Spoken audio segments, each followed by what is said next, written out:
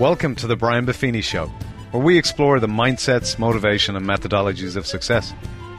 Today on the show, we're going to play a recording from a live event where Brian interviews author, speaker, and the former publisher of Success magazine, Darren Hardy. Let's take a listen. Ultimately, how many of you realize that you are going to attract who you are? And that the number one thing to do, right, is to grow. And so glad you're here. We're all going to work on it together. I'd love these folks to get to know you a little bit.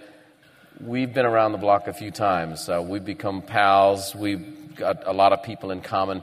We were also had a lot of the same influences. As you and I both know, around the speaking and training world, there's a lot of folks who are great on stage. And I keep saying, man, you are brilliant on stage and better behind it. And I'd love these folks to get to know you a little bit in that context. And a question I have for you that we've talked a little bit about, but for them, who are your influences? How did Darren Hardy become Darren Hardy? Well, first and foremost is my father. Mm-hmm. You know, most people know that my parents divorced when I was 18 months old. My dad was only 23 when I was born, and he did what had to be done. He bucked up and took responsibility, and it was just he and I. He always says that we kind of grew up together. We were best friends because we kind of experienced the coming ups together. I just recorded a Darren Daily last weekend that talked about, how one person can be an influence as an example. Do what this guy does.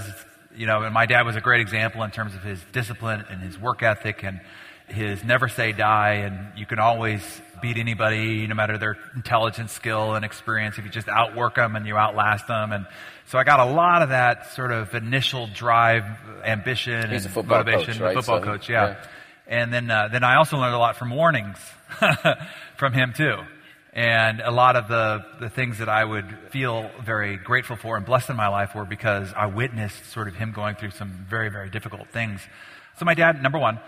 And then I went to a seminar when I was 18 years old. I met a guy in a restaurant, and we were both waiting for a table, and a guy like you. I mean, it really reminds me of you. And I remember talking with him, and the way he dressed, the way he carried himself, the way he talked, and I remember thinking, that's what I want.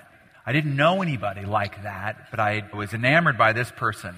And before he went to his table, I was asking him, how can I be like what you just described about in terms of his life and his business? And he wrote on the back of a card the name of a seminar. And so I'm like, okay, well, if I want to be like this guy, I got to go to this seminar. And then I looked it up, and the seminar was $2,500. And I was 18 years old. And I thought, well, I don't have $2,500, so I guess that's it. And I called him back from his business card. I said, hey, I just want to let you know I'm not going to be able to go. And he said, why? I said, I don't have the money. He said, well, find it. I said, well, I don't know. He said, figure it out. He said, that's part of the personal development. That's part of the test. And so I called the scariest guy on the planet to me, which was my grandfather. His own kid's nickname for him is Ogre. No lie, they say it affectionately, but it's not really affectionate. World War II fighter pilot, never talked at all about anything, kind of grunted at the end of the table. I mean, there was no fishing trips and none of that. So he was very scary to me. I borrowed the money from him, and he reluctantly drove me down and made me feel horrible and shamed the whole way there and back.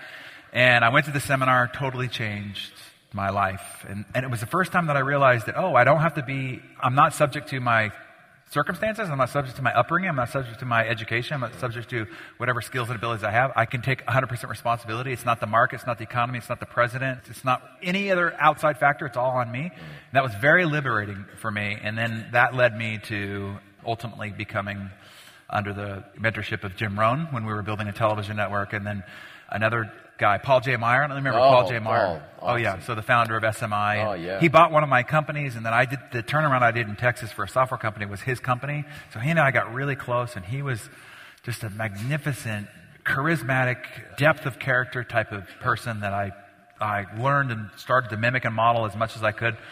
And then he was brilliant. I mean, yeah. If you start searching for quotes, you'll see Paul J. Meyer everywhere. Yeah, he was prolific. To this day, he has sold more personal development than any other author in history. $2 billion worth, because he had that whole SMI franchise. Yep. And they were big all over the world, mostly outside of the United States. Right. So, how many of you have heard of Paul J. Meyer? Yeah, very few. Okay. Yeah. Here, they have this thing now. He was talking all technology this morning. So if you put down your rotary phones and Google Paul J. Meyer, there's a whole treasure trove. How many of you feel like you're kind of looking for new content and there's not as much out there as you'd like that's real value-based? Good to see your hands. Great. You just got a referral. It's hardcore stuff, though. It's like 1970s type of I personal know. development. It's like I know. academic. You Yeah. listen to it. It was all Yeah. voiceover. It wasn't Paul. The best of Paul was when they captured his own keynote talks. When it was Paul talking himself Right. about his material. Yeah. But they did personal development differently back then. Yeah. And He wore the bow tie, didn't he? He wore the bow tie some of the time. yeah, he was a character of all sorts. So, and then obviously it was every achiever and super achiever that I got a chance to spend time with all. But, those are the core ones Yeah. were my dad, Jim, Paul. How did you end up in Success Magazine? How did that happen? In 94, I kind of got hoodwinked into a meeting with these two guys that wanted to start a television network that would be personal development based. Now, the television network was going to be distributed through analog satellite. And you had to put this thing up on your roof yourself. Yeah. And you would pay $50 a month for one channel. Yep. And so... By the way, I did. I was Yeah. a subscriber. Yeah, I was the only one in my neighborhood. Yeah. That's right. Yeah, it was a good marker. So... So people could find the house. yeah. I'm the guy with the giant satellite dish on it that gets one channel. Yeah. So we built that from nothing Yeah. to $50 million in revenue. We had 100,000 subscribers all over the United States and Canada. It was a Herculean effort. Stephanie was there with me back in the day. Yeah. Yeah. So anyway, that started the journey in the personal development business. So then there was 3 different television networks over time.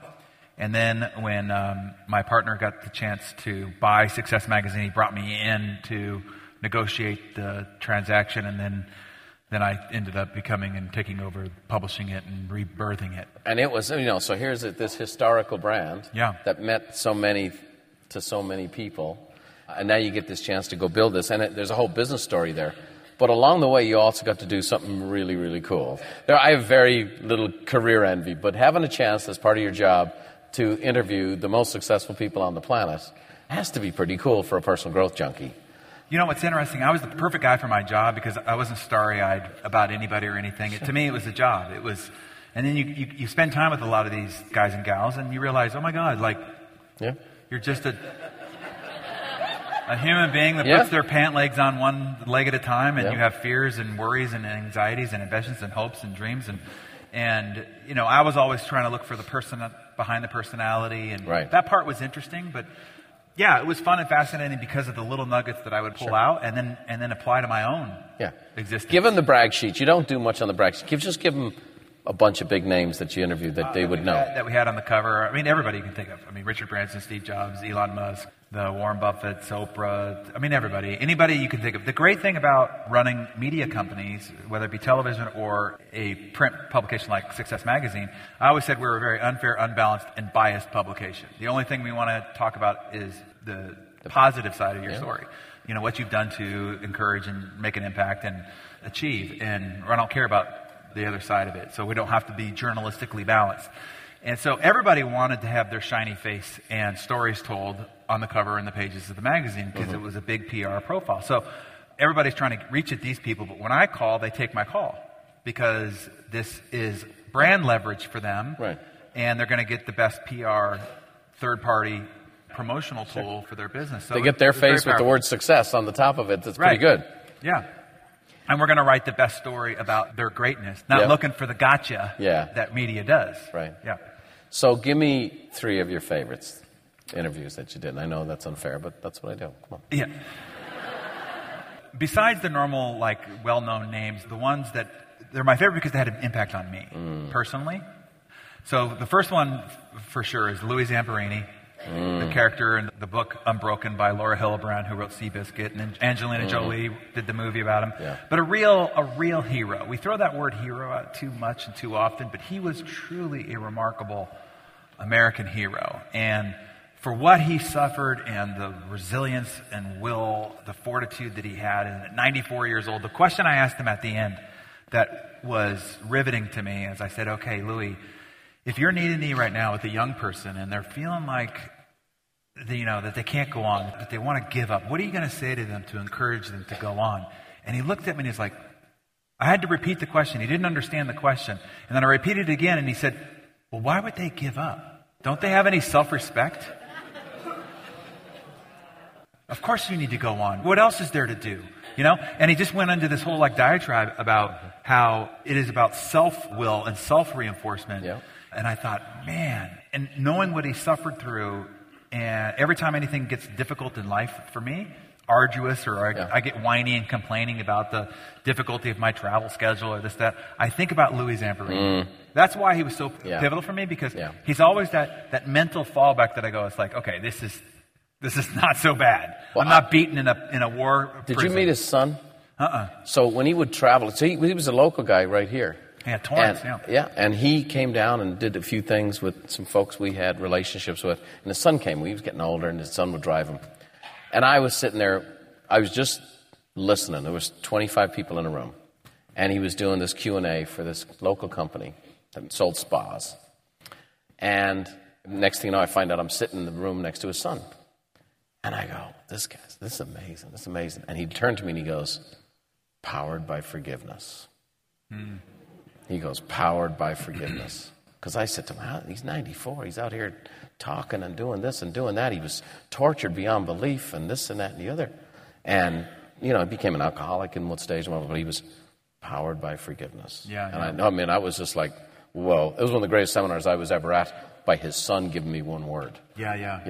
But beautiful. He was the kind of guy, when you're talking, you're looking at his eyes, you just see this force of nature raging behind his eyes. Wow. Same thing like you're talking to Jack Welch, and no matter how old Jack, there's just like this raging force. Paul J. Meyer is like this raging force of nature. Steve Jobs, you look at there's this raging force of nature. When I talk about how you communicate through feelings and that passion and that will and fortitude, there's a few characters when you're looking at, you can feel that veracity of their life force. Yeah.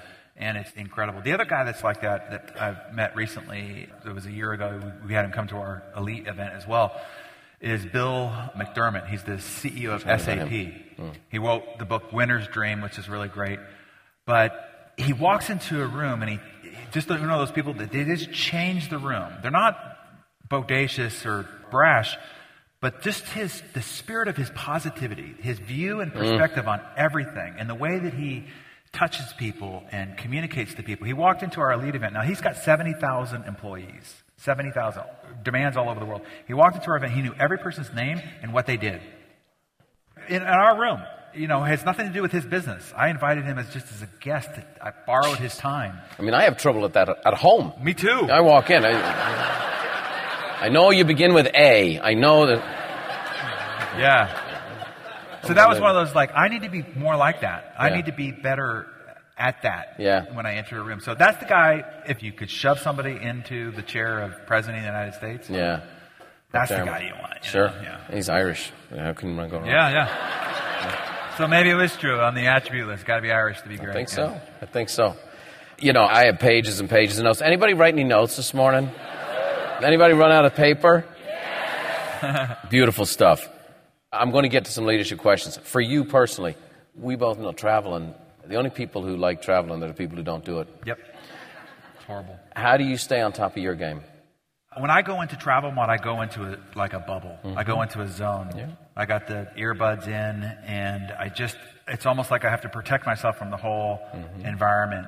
I'm walking to the airport. I'm waiting in line. And you have to almost sort of desensitize yourself. The environment in an airport is caustic, with the loudspeakers and the televisions and the people. So you just sort of almost go into this cocoon. Yeah.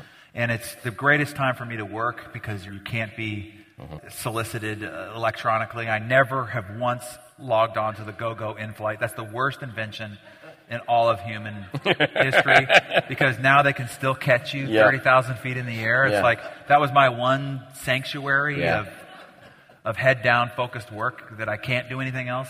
So a lot of routines, a lot of rituals on the road. Yeah. You don't eat the airline food, right? You just go into a very paleo type of diet. Don't eat the breads, and hydrate. Sometimes with some gin, but just a little bit. Wine. I'm thinking wine might be my challenge of hydration. I always thought about that. Dad, you need to drink more water. He's like, there's plenty of water and wine. Yep, that's great. Okay, I want to dive into this stuff right here. Ultimately, how do you stop from being a boiled frog when it comes to being a leader? The culture, the media, all of these things you talked about. We're in the pot. And it's hard not to get impacted by it. And you see the civility, the grace, the interactions. People have learned to say whatever they want with anonymity in these capacities, and then you get exposed to that and you see that, and we see how people interact. And here's the deal, whatever your politics are, Anderson Cooper's interviewing someone the other night, and he rolls his eyes at a question. Like, Walter Cronkite is past. Yeah. Okay. He's rolling over. It's great. Yeah. So how do you avoid being the frog in the pot, both personally and as a leader, and stay true to who you are and who you want to be aspirationally? A couple of things. One is, and I don't mean this to pander, but you do this. You continue to seek growth and improvement, and you seek those that are out there drawing from the world to try to come back and redispense to you the keys, the insights, the iterative adjustments to make along the way. So you need to scale your personal growth. Like your normal personal growth that you need in the 20th century was an ascended line, but because growth and progress and change has grown exponentially, you got to grow your personal development commitment exponentially as well. So that is number one. But now, when you're out there looking at, like, what are the innovations, what are the changes, what are the technologies, one really great warning I want to give you all is this. So I was on a publishing panel like this. There's 5 or 6 guys and gals. We're all deemed, experts of our particular space, and they're saying, well, how has technology changed the publishing industry? What are the innovations that have created the greatest change? And they all go up the line, and then they finally come to me, the e-readers and, self-publishing and ready-time press, all that stuff. And they finally come to me, and I said, hey, really? More has not changed than has changed. And the mistake that most people are going to be making is that they're chasing the change. They're leaving the fertile field of the way things are and haven't changed to go chase the shiny object over here, and their field's going to die. So what hasn't changed is we are all still human beings with an operating system that is 200,000 years old. And yet your iPhone right now is probably getting an iOS update in your pocket as you sit here. Yet you haven't had an iOS update in 200,000 years. So we're working off a very old nervous system, fight or flight response systems, the way we react and interact with fear and need and acceptance and all the rest of that. So what you want to do is remember what hasn't changed. What hasn't changed is we all are still human beings, and we have the same fears, worries, anxieties, hopes, dreams, and aspirations about ourselves, about our family, the way that we are loved and cared for by those around us. Now you have to just look at all these changes and innovations. How is that affecting what hasn't changed?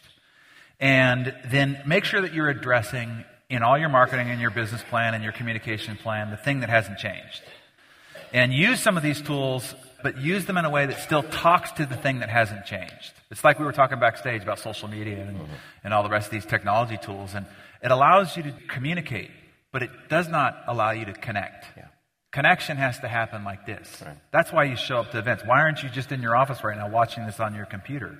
That's not going to be the same human experience that you need to ultimately experience the transformation that will make you different when you go back to your offices. It has to happen in a physical environment. So what I fear is a lot of these people are like watching the Peter Diamondises and all these like changes and innovations, and they're getting themselves caught up in it, and they're forgetting that really the fundamental baseline of your business is that it's people serving people. Mm-hmm.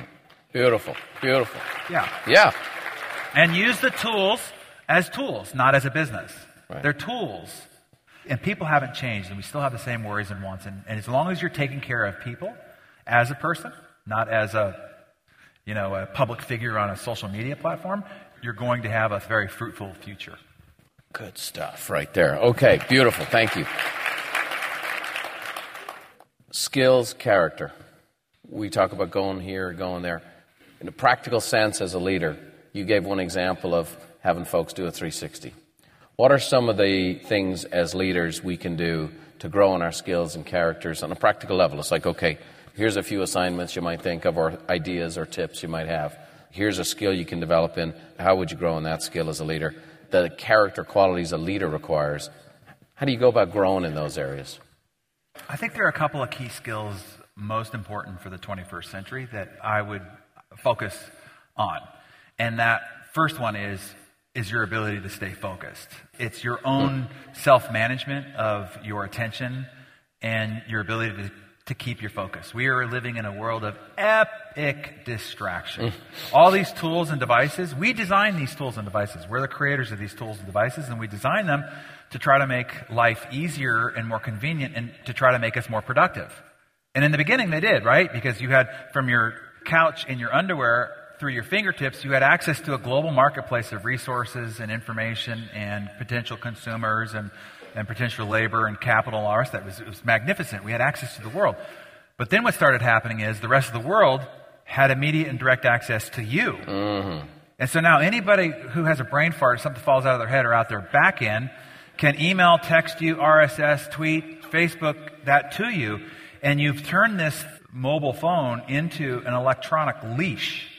And because it is designed to be very addictive, Facebook is designed to be addictive, YouTube, Twitter, they're designed to be addictive, that it is a constant and ceaseless basis, like literally like a little noose around your neck. It is constantly yanking your attention and your focus off the thing that you're supposed to be focused on, which is the vital functions most essential to achieving the goals that you have for you and your family, providing the life and lifestyle. You end up, instead of having a life of creation, you end up having a life of reaction. And you realize every email, every text, every RSS feed is somebody else's agenda. It's somebody else trying to achieve their goals by yanking your attention. And most people are spending their lives reacting to that rather than creating.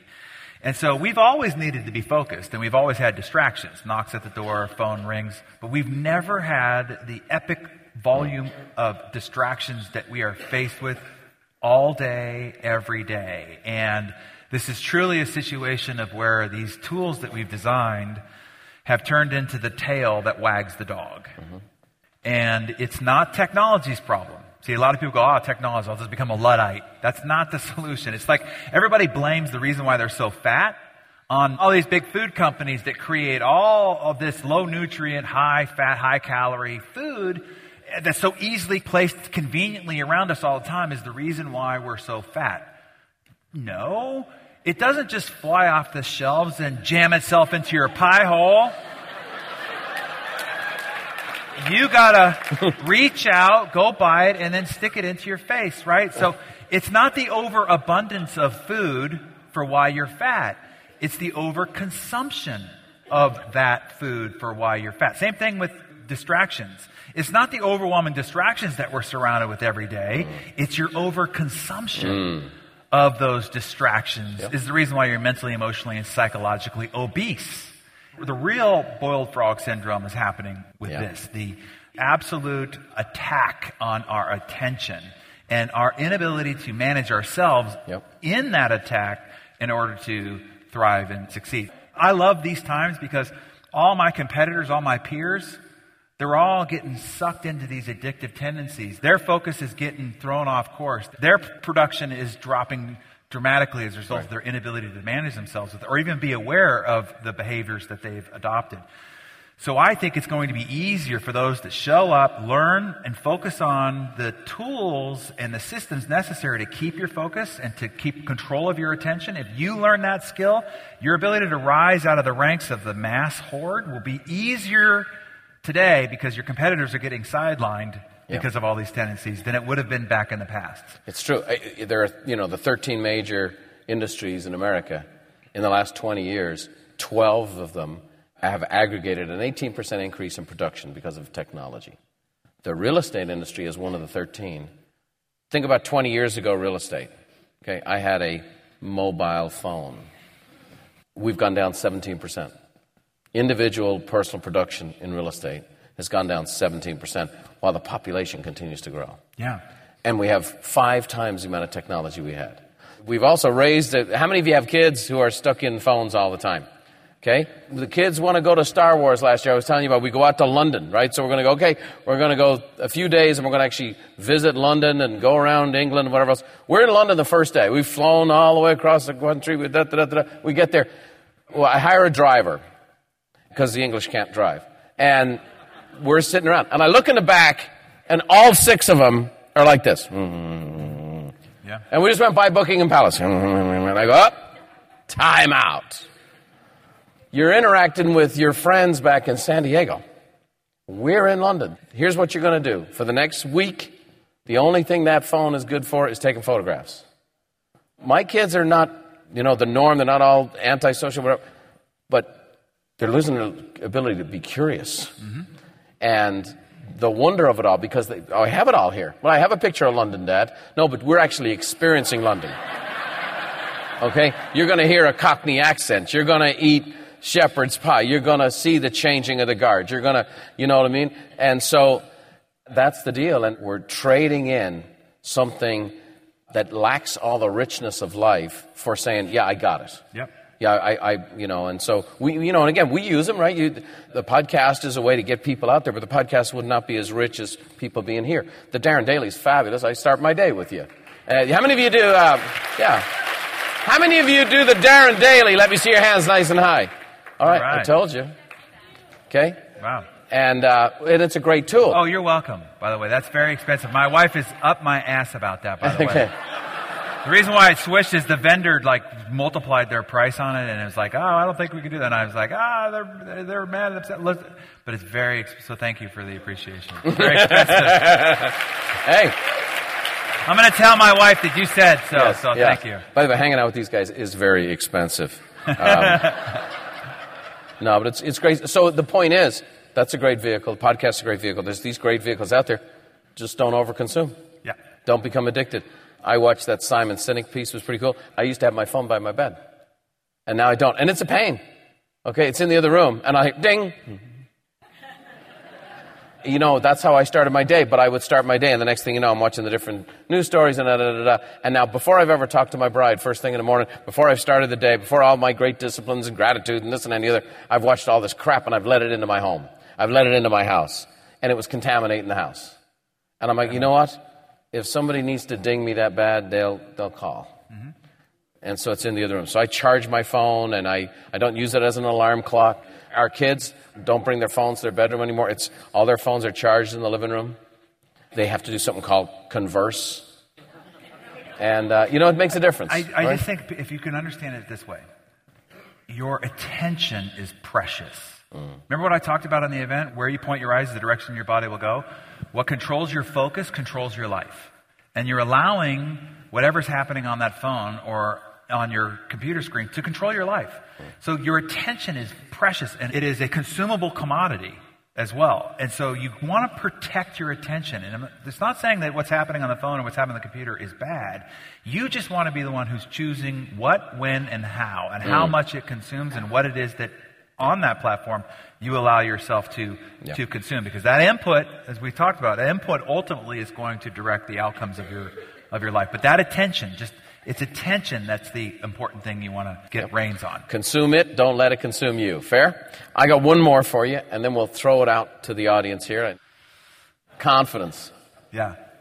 You're the same Darren Hardy that went to that conference as an 18-year-old, but you're a different Darren Hardy today. I'm not the same Darren Hardy. Yeah. Yeah, no question. And so a lot of people say, how do you develop confidence? You begin at something that you're not very confident in. And a lot of times, as I mentioned to you, sometimes it takes somebody else believing in you and seeing an ability in you that you don't see for yourself right now. You got to borrow that a little bit from them for a while to just start trying. And then as soon as you start trying and you start getting some wins under your belt, then that actually is what starts earning confidence. Winning is what creates confidence. So when you're building a team, what you want to do is you want to set up some easy things for them to succeed at, because that will give them the stride of momentum. Yeah. And then the more confidence one gains, the more courage they have. See, a lot of people think that you can't have courage until you have confidence. You can't have confidence until you have some successes. There's a famous story from Vince Lombardi, who was working out his defense, and he brought in a rookie quarterback, and he asked the rookie quarterback from the sideline to throw passes against his defense. And the rookie quarterback's like, oh my God, the coach is calling on me. And he just sort of stepped up his game and just kept throwing completion after completion.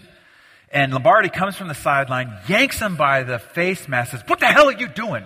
Are you trying to destroy my defense? Start throwing interceptions.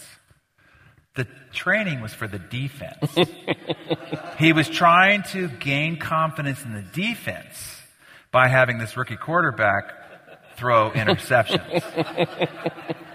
So sometimes as a leader, you need to set up some easy wins for your team because as they start seeing and feeling successful, they'll grow in confidence. They get a little taste from the chalice of victory, and now they thirsty for some more. But they also can self-realize, oh, I can do this, I can do this, I can do this. So setting up easy wins, letting them sort of grow into, the worst things you could do is give them a hard project and then have them fail and now start to feel insecure and incapable, and that ends up becoming the precedent in which they begin their career with you. That's not good. And you're not enabling them because ultimately you are going to keep stepping up. But they need a win. Yeah. They need a win. You see that all the time. Yeah, it's kind of like, I remember a teacher did this for us in one of our classes. She says, hey, everybody, I want you to turn over the piece of paper that is on your desk, and it's like your name with an A. You have an A. Now, your only job is to keep it. But it was almost like, I got an A. It was almost a immediate sense of confidence. I got an A. Now I'm capable of A work. Now I got to think, what do I need to do to keep my A? To keep my A. Not to, what's the best I could do in this test, but how do I keep my A? But there was just that initial little spark of like, you've got something now. That's the standard by which we will judge everything that you do from this point forward. Give them an easy A. I like it. Okay, time for you guys. Raise your hand. You got a question for Darren Hardy. This is a unique opportunity. Here we go. Great. Hello, Aaron West, Modesto, California. I'm never too busy for any of your referrals. That's a boy. See, Darren, a couple of things. I have just 3 quick questions for you. The first is, what's your favorite book that you've ever read? Okay. We'll take out all the, religious stuff and all the rest of that. But for me, the pinnacle was Atlas Shrugged. Because when I was a younger... Say that again? Atlas Shrugged by Ayn Rand. Ayn Rand. Atlas Shrugged by Ayn Rand. I thought that I was weird. A-Y-N Rand. Atlas. They're serious about getting this down. No, they're going to eat the meat and throw away the bones here. When I was in my early 20s, I thought I was really weird. But as soon as I read that book, I realized that, wow, somebody else thinks like this. Somebody else has written about the way that I think and feel. And so it was a validation. It's like, maybe I'm not the weird one. Maybe everybody else is weird, right? Validation. But my favorite book of hers is The Fountainhead. Yeah. And The Fountainhead is all about individual achievement against what is the typical norm of society.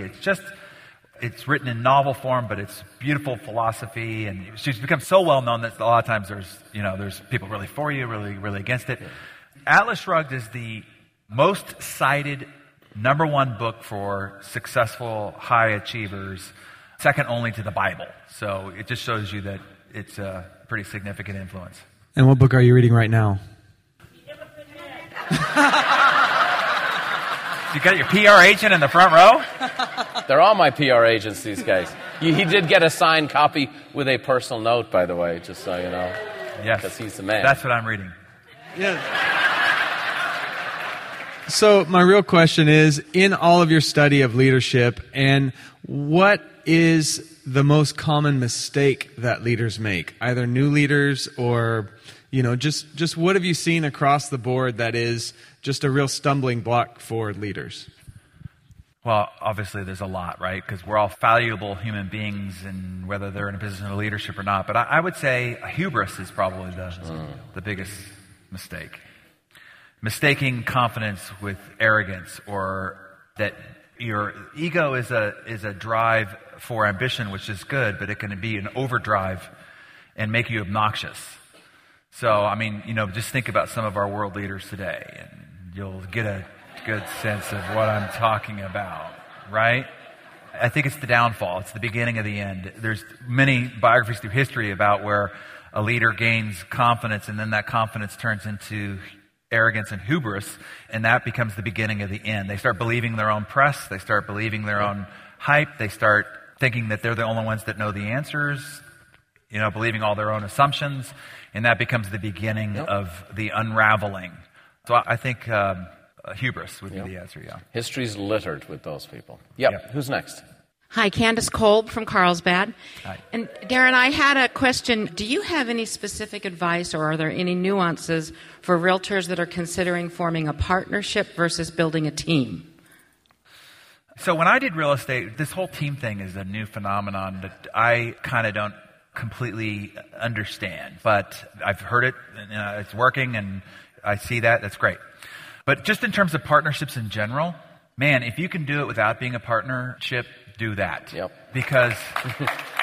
Oh, there's some former partners clapping. Yeah. Those are former partners, Candace.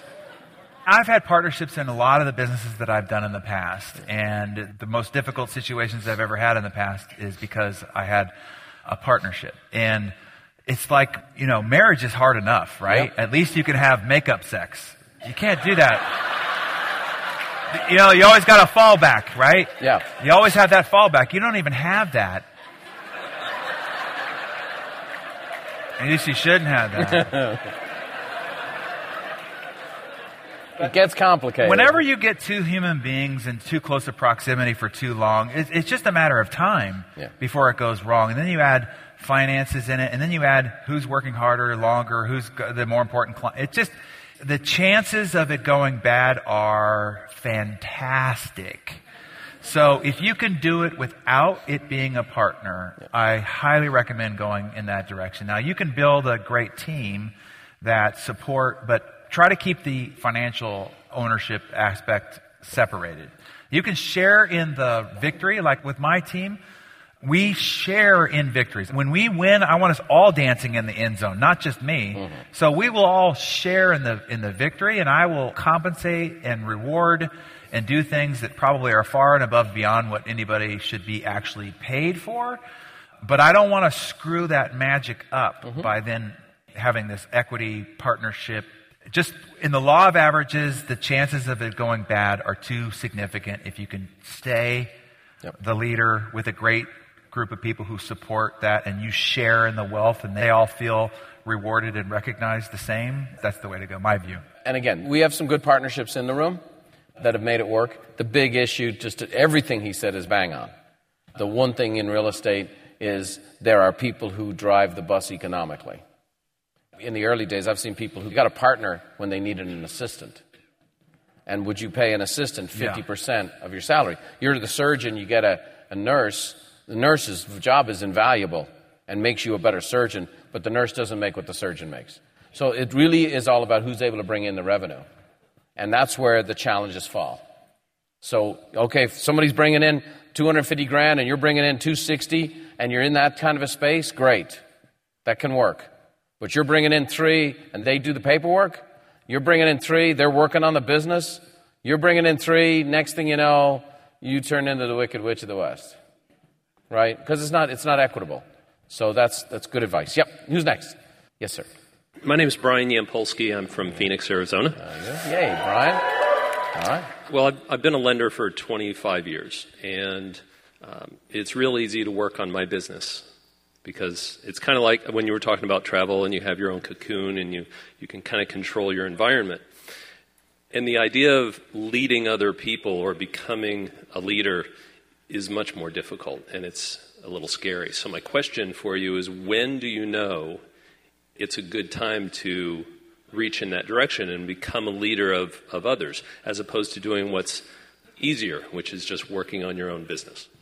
You have to decide, do you want to be a practitioner or do you want to be a business builder? If you're a practitioner, your income is always going to be limited to your own performance. So you're a constant transactional treadmill. You always wake up unemployed. You get hit by a bus, business game over.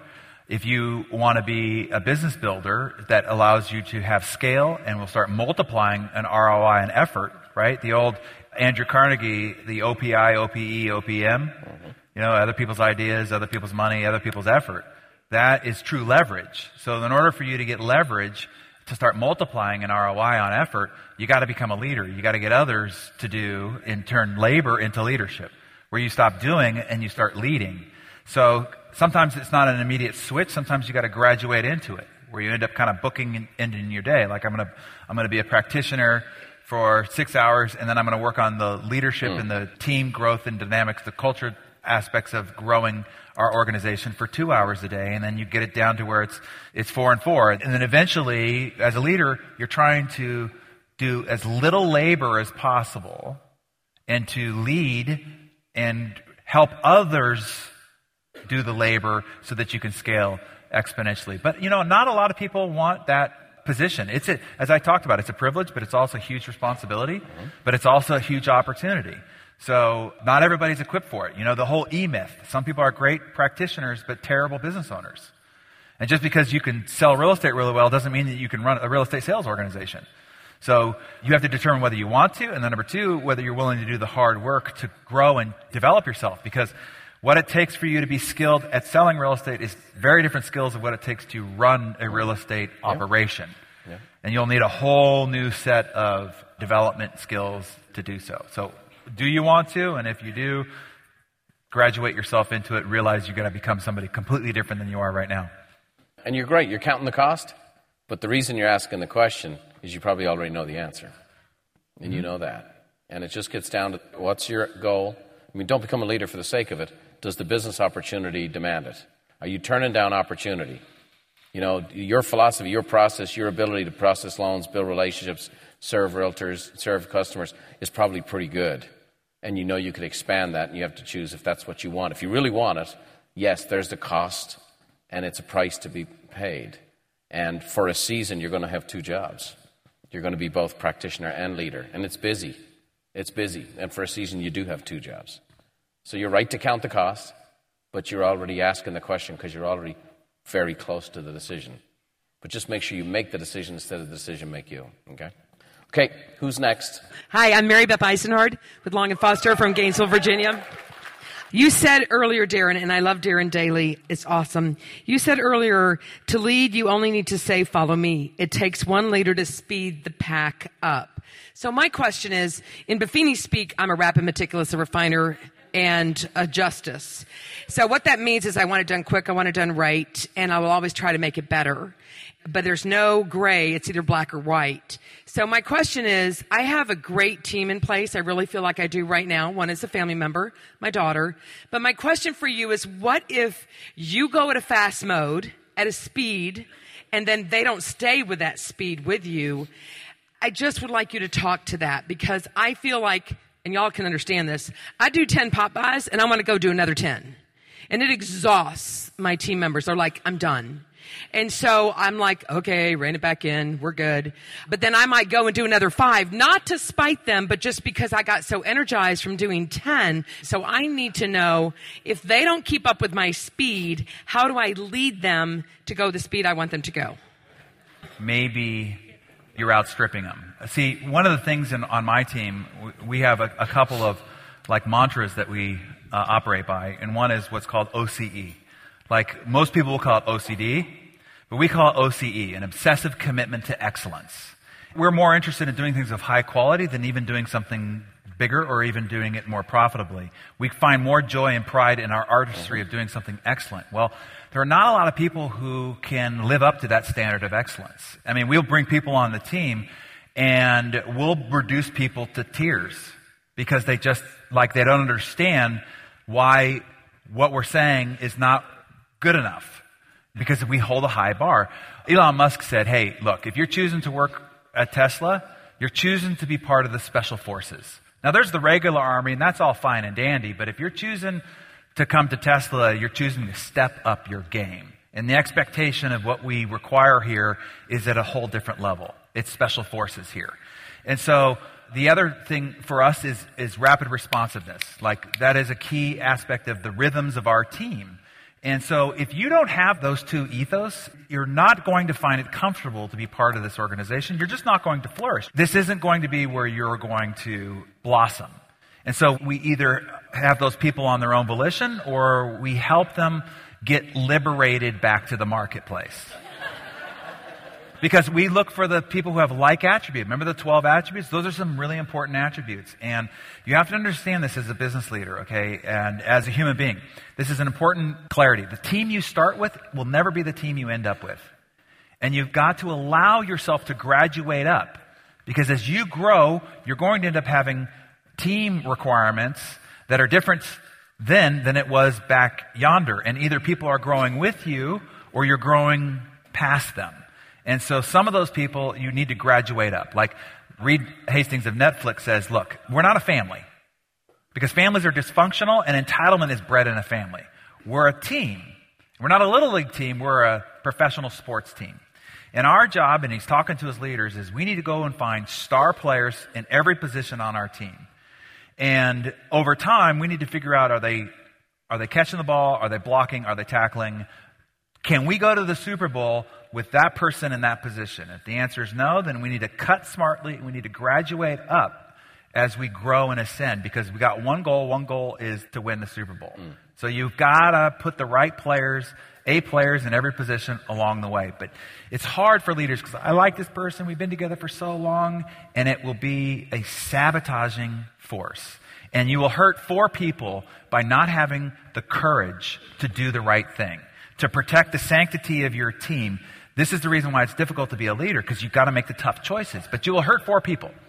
If you keep a person that shouldn't be kept, you will hurt the client because of the lack of superior performance that they deserve, that you want to provide them, because you have allowed for mediocrity and weakness to exist on your team. Number 2, you will hurt the other team members, because they're all rowing the boat, and everybody who's rowing the boat knows when somebody's not pulling, and they're having to make up for it. And you know what? You're losing credibility with them too, because they know that this person isn't cutting their weight, and you don't have the courage to do it, and your credibility goes down significantly. You're hurting that person because you already decided they're probably not making it, but you don't have the courage to have the difficult conversation to liberate them. And so their career, their future is being hindered because they're not going to flourish here. It's just not the right environment. And then the 4th person, you're hurting your family, your kids, and your financial future, the opportunity cost to let and allow this weakness to exist. So I hope that when I give you that context, because you're like, you love people and you don't want to hurt people and all the rest of that, but I want you to know that you're really hurting them, and you're hurting 4 people, not just the one. The most difficult decisions to make as a leader are people decisions. And the most amount of money that you will lose is from the time that you recognize somebody isn't performing to their capability, and the time that you actually grow the courage to do something about it. That is the greatest opportunity cost you will ever suffer as a business leader. Yep, great. Beautiful. Beautiful. Okay. So, just so you know, Darren adjusted his schedule so he could fly down and be with us here, so he could be with this group, and we appreciate that, okay? Yeah, beautiful.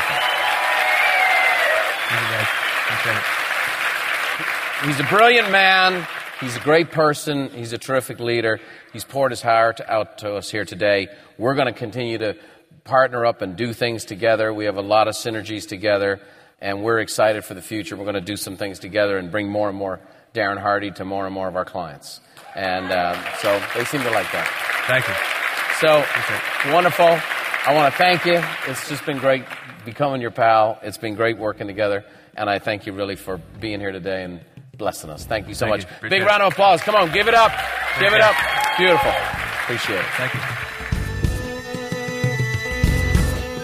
Well, I hope you enjoyed today's show. Our goal is to positively influence as many folks as we can with this content, so be sure to share it with others. And don't forget to leave a review on iTunes. We love hearing the feedback. You can check out the show notes on the brianbuffinishow.com. We're on Android, so you can download your favorite podcast app from Google Play and tune in for free. So as I finish here today, I'd like to leave you with the Irish blessing that Brian Buffini always closes the show on, and it's one that his grandfather used to always say. May the roads rise up to meet you, and may the wind always be at your back. May the rain fall soft upon your fields, and the sun shine warm upon your face. And until we meet again, may God hold you in the hollow of his hand. See you next time.